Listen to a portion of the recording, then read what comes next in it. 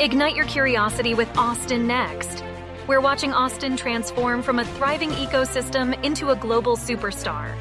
With our host, Jason Scharf, we aspire to better comprehend the true nature of innovation.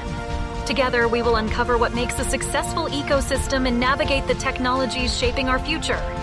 Now let's dive into what's next.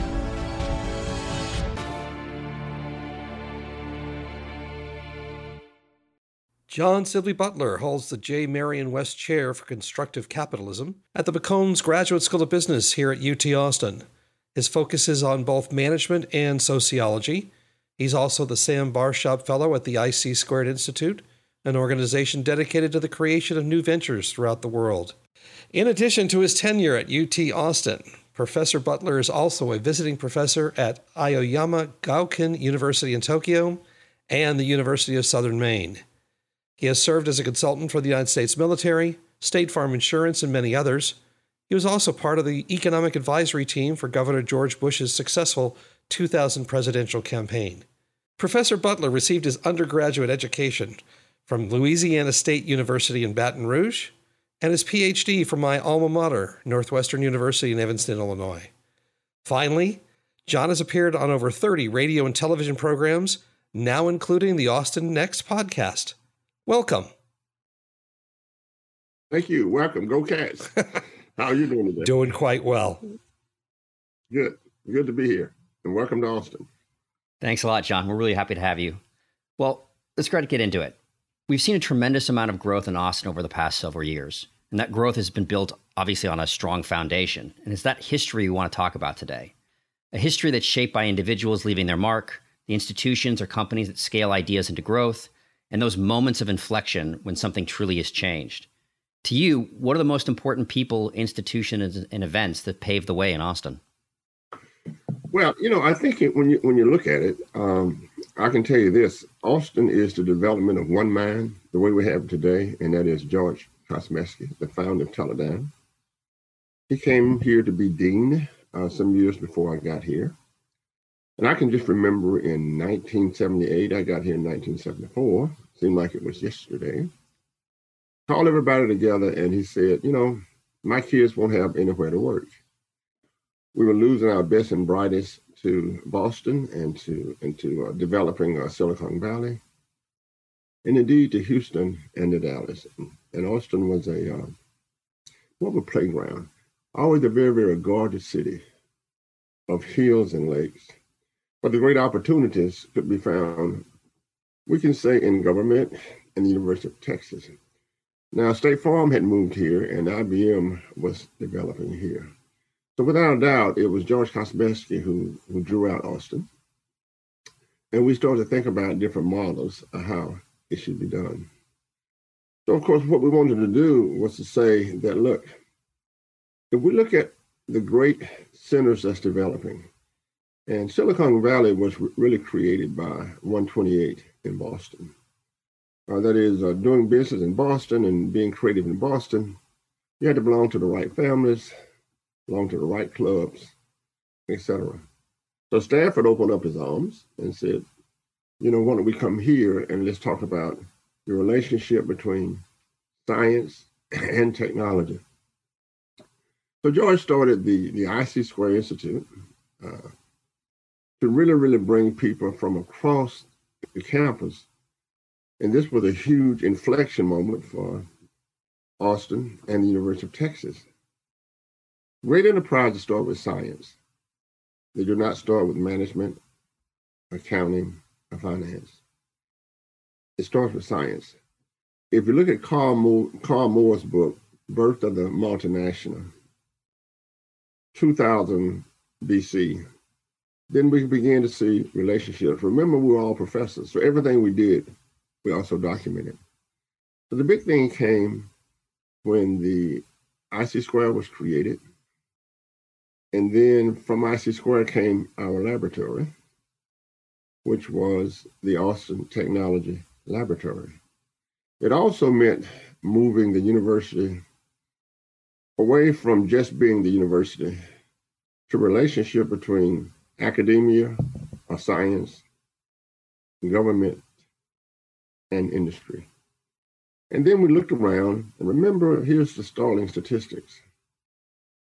Since 1970, 98.9% of all the great companies in America that scaled have come out of three places. For Silicon Valley, the mother of all mothers, have done it all, from Hewlett Packard to Hotmail to eBay to Google to you name it. Austin, we've done well with Dell Computers, Evolutionary Technologies, Glowfish. John did Whole Foods. John Mackey did Whole Foods. And of course, National Instruments with Jim Tressard, and just boundless other companies that were acquired. So what we're doing then is looking at a model. It's a model that puts science and technology first. And then you have to have the investors. The thing about those companies that started in these areas, I mean, Micah was 19, Gates was 20.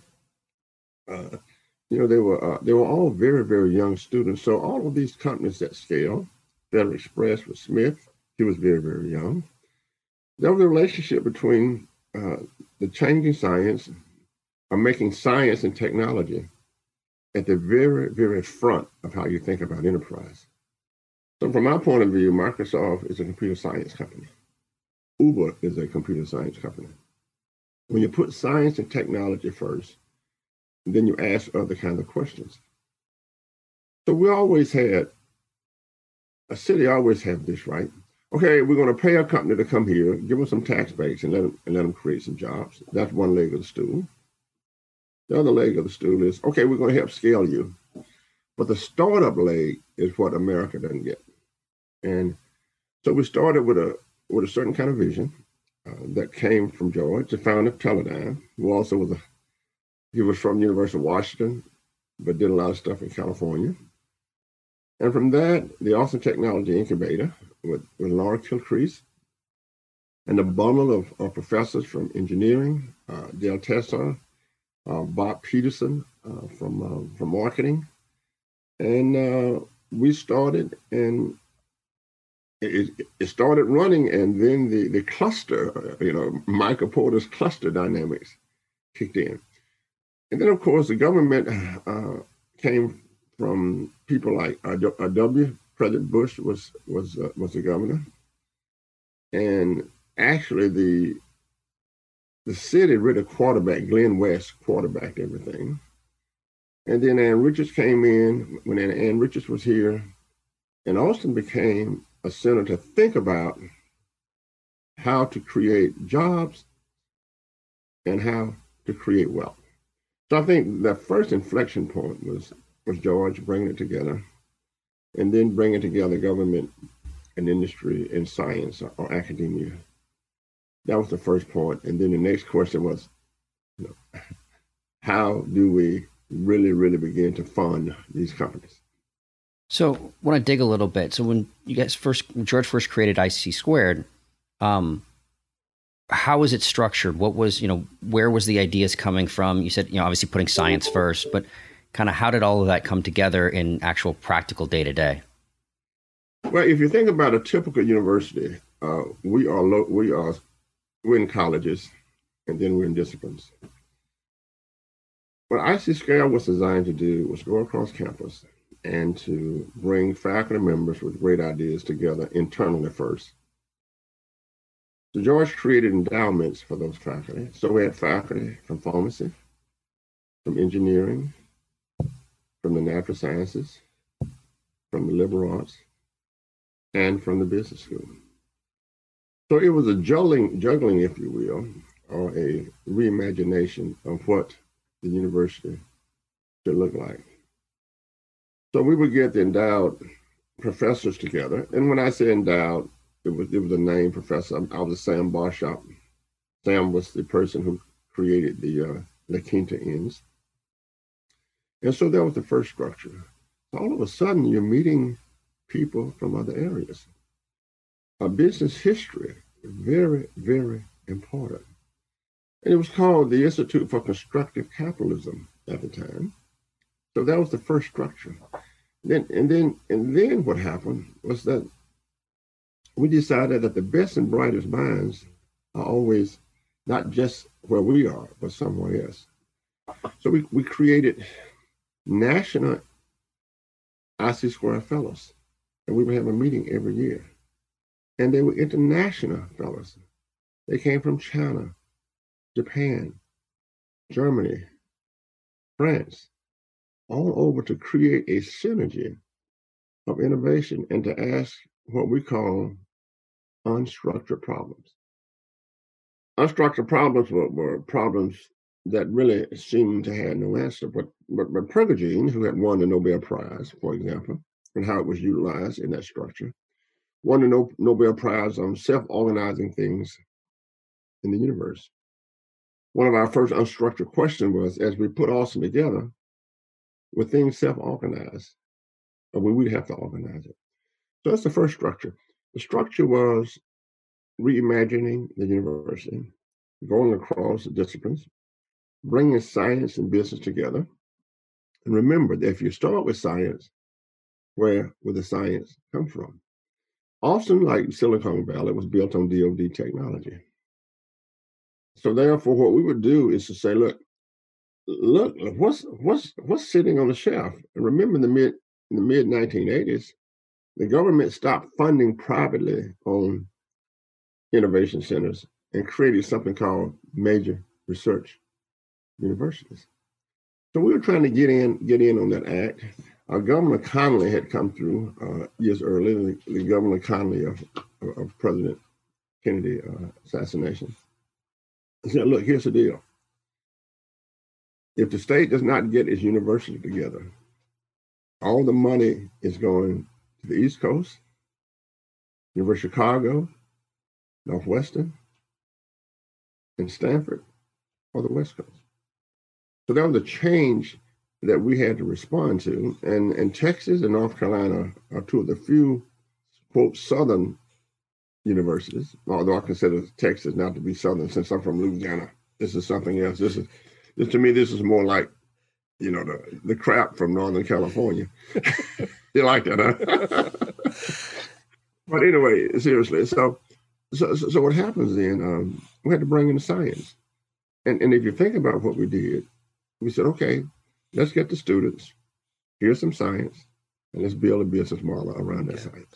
I want to go back and dig a little bit on one of the things you just said. When you talked about creating IC Squared and launching it, you talked about one of the questions that you had was whether or not this was going to be self-organizing or whether it was going to have to be organized. And I know in other parts of the country, that's been one of the huge questions in terms of how to duplicate this kind of innovation center. Yes, it has been. What we do, it comes from Prigogine's work. And what we decided was not only that we have to really organize it, but it did become self-organizing once the synergy got there here at the University of Texas at Austin. But the other thing was the mechanism by which you need to create wealth.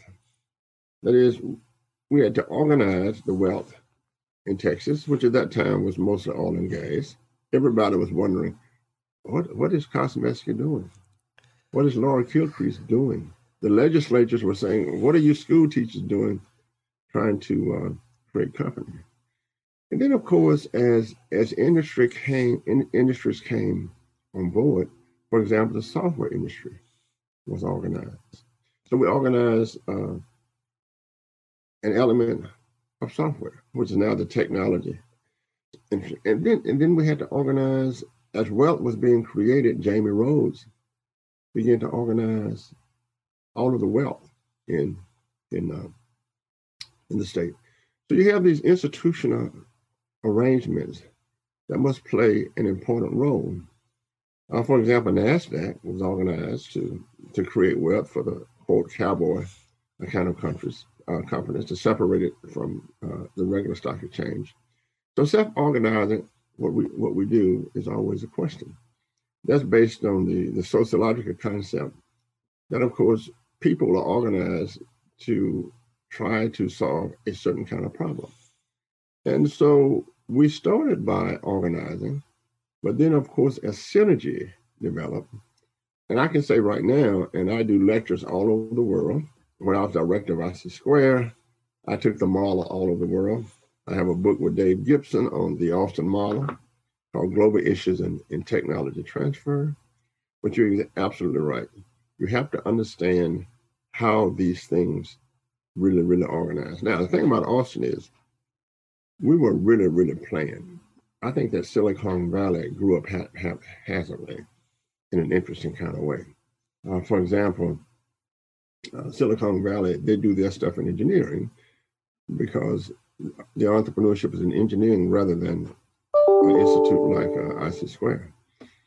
And so I think that the organizing principle is very, very important for anything that we do. And in this case, remember that we were so long organized around educating kids, getting kids a job, and that's still going on. But when you add the three-legged stool, and then of course you look at and you say, well, what's going on? And then Dell Computers did very, very well, which of course was our eminent case study, if you will. And of course, I think when Micah went public, he created in the Austin area 935 millionaires. That's like 30 million in the bank. So that was new for us. And one other thing I might mention is that if you look at the history of American enterprise and how wealth is distributed, basically you had investors, you had management, and you had unions, and you had income. And of course, the unions would meet with management to make sure that they can have a piece of the pot. And there are, of course, demonstrations and riot. Well, we're not a union state here in Texas. And what we did was to replace that model with shared prosperity. There was a professor at Stanford that came up with something called stock options. And so can you imagine if you're working for a company and all of a sudden, like an Apple or Macintosh, at the time, all of a sudden you have stock options that's not worth anything. You become successful. All of a sudden you have 50 million in the bank. Well, that's replacing the tradition of unions with shared prosperity. It's not a matter of saying that one is better than the other, although I'd rather have the 50 million, but it's a matter of organization structure. And so the new model was, okay, if you start a company, build your workers into the company. If you look at what happened with John Mackey and Whole Foods, and we had a big flood of 81, and he had a little smaller store down at 12th and Lamar. The whole store was flooded, and all of his customers came in and rebuilt the store. Yeah. And that's when I knew the Whole Food was a religious sect rather than just more than just a business. Yes. More than just a business. Yes. Let's talk about Dell for a couple seconds, because I've heard the story of the Dellionaires, if you will, several times in the last few months. How did that impact the city of Austin? Well, it did two things. First of all, it was interesting because we had developed investors from oil and gas, and there's a difference between investors that's coming out of corporate America and investors who created their own firm. We had something called the Capital Network that George started, and these were people who had done well in oil and gas. The Capital Network were people who had started companies themselves. And what I saw was that there's a big difference between you starting your own company and helping out, and you coming out of corporate America and helping out. I think the corporate America people are coming from Wall Street and helping out. I really do not understand how to really start a company from A to B with just the technology and nothing. So, but it really impacted us in a lot of ways.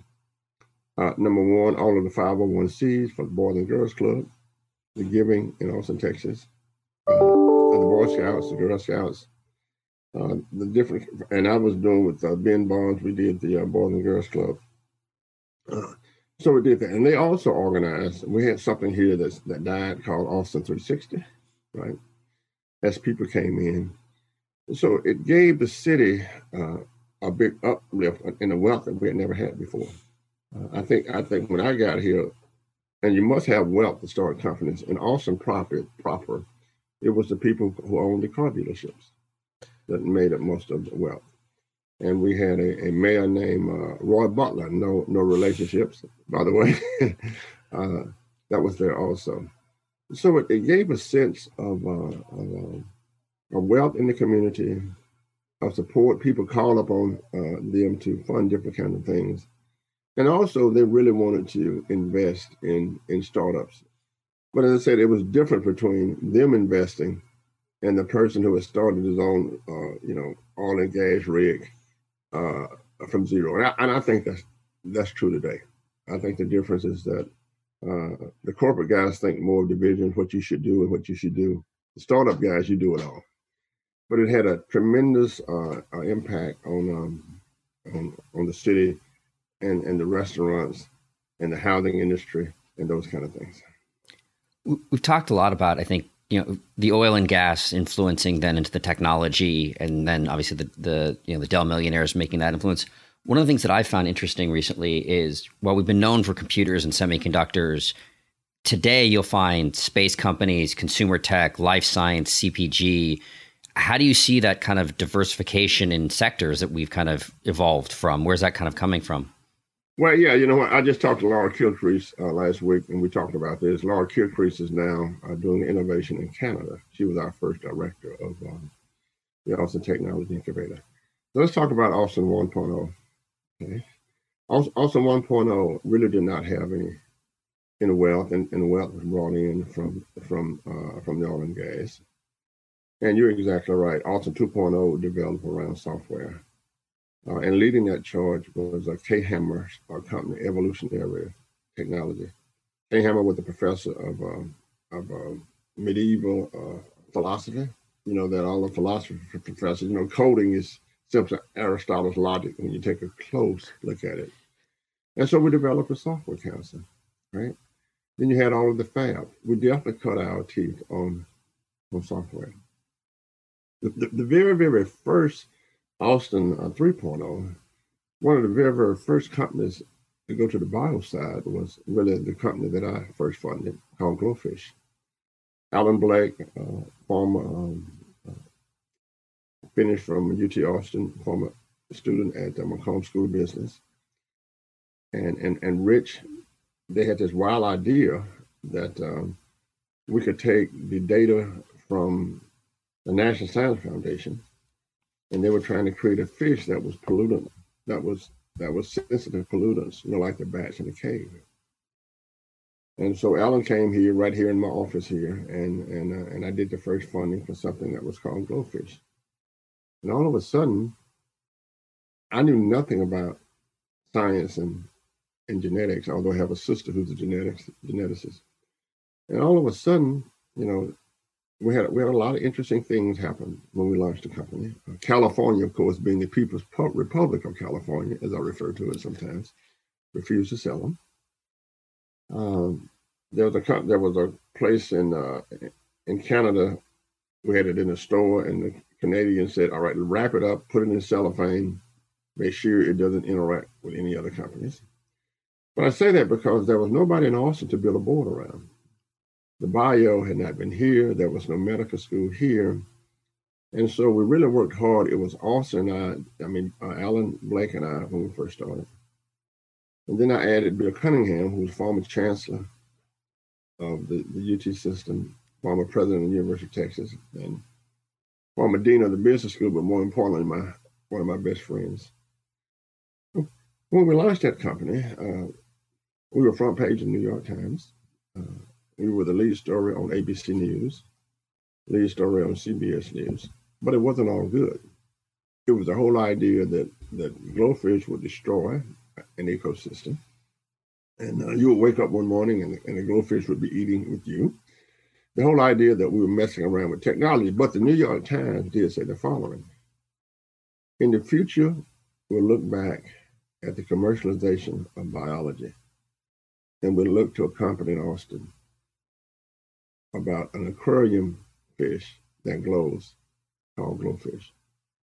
So I think that, and this was before we put the medical school. So, Austin 3.0, I think, is going there. And then what happens is that all of a sudden, what I call our magazine effect really took place. One of the untold stories is that George Kosmetsky and Michael Dell flew to New York City and asked Fortune magazine to put us on the cover of Fortune. And that was Kay Hammer's company, Evolutionary Technology. And that is creating a synergy to say that Austin is now a place to be to really, really start your company. So we were like the best place to do business, the best startup, the best city, and everything. To get up to Austin 4.0, then the other leg of the stool kicks in. Apple comes here. All these companies start to move here, with the latest, of course, being Tesla. But in between, everything comes here. So what are we doing now? You've got two things going on. Well, number one, I always ask, who are the companies that started here? Because they're good to the city. There is a Dell, for example. There's a Dell a hospital here and a Dell Community Center here. And I'm sure Microsoft has the same thing in Seattle, but I think their home is Seattle.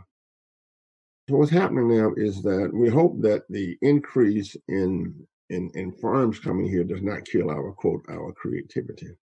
Because remember, Austin is startups, Houston, tons and tons of Fortune 500. Dallas, tons and tons of Fortune 500s. So all of these, quote, new companies that happened in my lifetime are now also big time. So right now, we're at a place where we're getting to be like a New Orleans or San Francisco. There's a lot of coming and goings. There are lots of conventions. And that means, of course, that the model for the city changes a bit. That is, there'll be a lot of people in downtown area coming and going to conventions and et cetera. What we hope happen, Jason, is that people that will come in these corporate firms will look out and see that we have the ecosystem set up for startups. And the best and the brightest will leap out and say, why should I make $200,000 a year? Let me solve a problem and become an entrepreneur. So I think that the base was there and the ecosystem was there. And when the ecosystem is there, you can look around and you can say, I can do that also. So going ahead into the 5.0s and 6.0s, we hope that it continues to be a mixture of startups and a mixture of new ideas. And we also hope that the universities, not only the University of Texas at Austin, Baylor in this core today has done a great job with undergraduates. Texas State is just doing absolutely wonderful things. You guys know better than me that Silicon Valley is more than one city. So what I see is a continuation between San Marcos and even Baylor, that is up in Waco. And it becomes very, very interesting. So we want the model to be there as we continue to look at things. But what we don't want to do is to sell it in and become a series of robots where there's no creativity. And people do not realize that it is science and technology in the developing sciences. I can tell you this, the next, let's call it Austin 6.0, Mike will be flying around Austin like a bumblebee.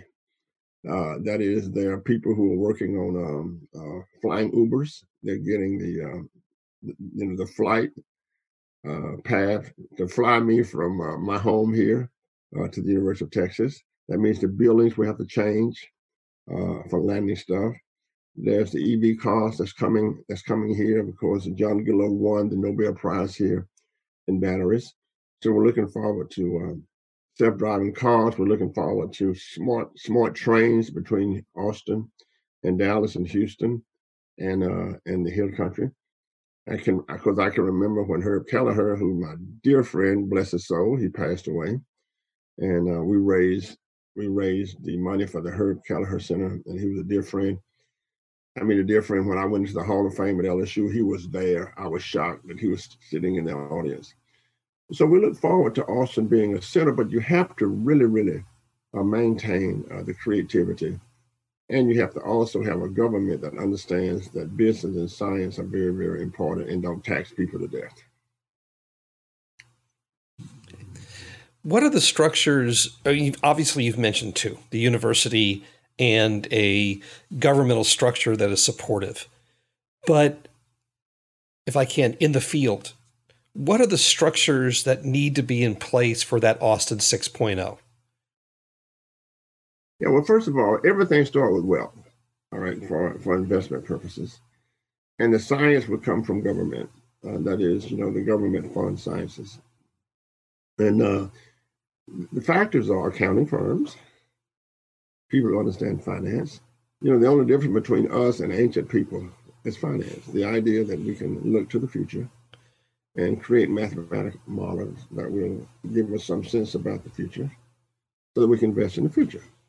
So if you had invested at Northwestern University in a life insurance policy at $15 a month, it might be worth $1.5 million because you didn't do that. You didn't do that because you were 18 years old. By the way, my wife is an undergraduate from Northwestern also. I love it. And so I think that you have to have the accounting firms. You have to have people who understand how to scale enterprises. That's the ecosystem. You have to have the continued investors. And you have to have people that really, really understands how marketing is changing. So, in my MBA class, in my undergraduate class, I start my lecture off by saying, look, and wherever I speak, if you want to be a movie star, where do you go? You go to LA.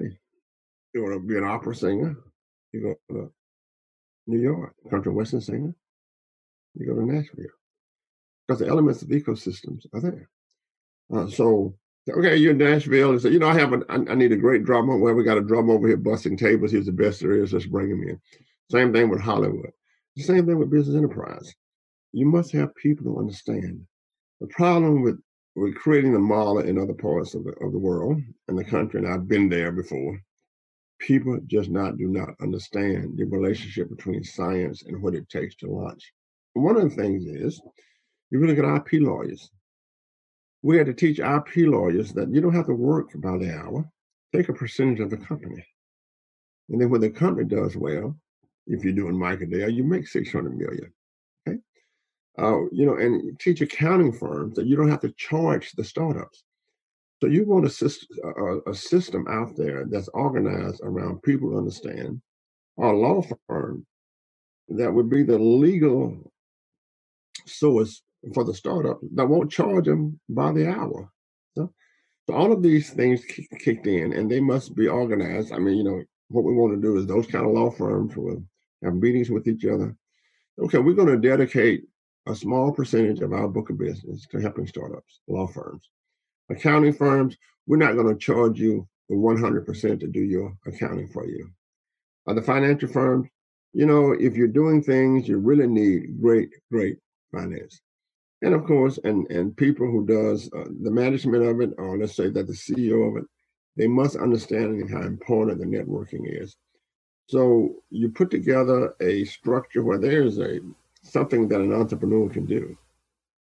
Not someone that's running a corporate firm, but someone that's running an entrepreneur firm, so that they can network together. So the networking variable becomes very, very important in the structure, along with the finance and accounting, and then knowledgeable business people who understand how to scale a company. But I think that it's going to continue to thrive. In fact, I think it's going to thrive more. It's going to thrive more because you have other companies here. So the next thing in Austin next would be South by Southwest, and all of the new companies that evolve here will create a new synergy. So we look forward to Tesla being part of South by Southwest. We look forward to Apple continue to be part of South by Southwest, because at the end of the day, all of these companies will depend upon great people, great minds, And when we say science, it's not just a university, right? Yeah. The new ideas that people come up with. Well, and you took my last question, which is always what's next. But thank you so much. I appreciate the time and appreciate you joining us today. You bet you guys have a great time in the great city of Austin, Texas, the city that George Kosmetsky built along with his colleagues. And I've enjoyed being here. Thank you for having me.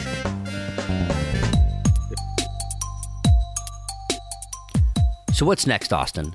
We're glad you've joined us on this journey. Please subscribe at your favorite podcast catcher, leave us a review, and let your colleagues know about us. This will help us grow the podcast and continue bringing you unique interviews and insights. Thanks again for listening, and see you soon.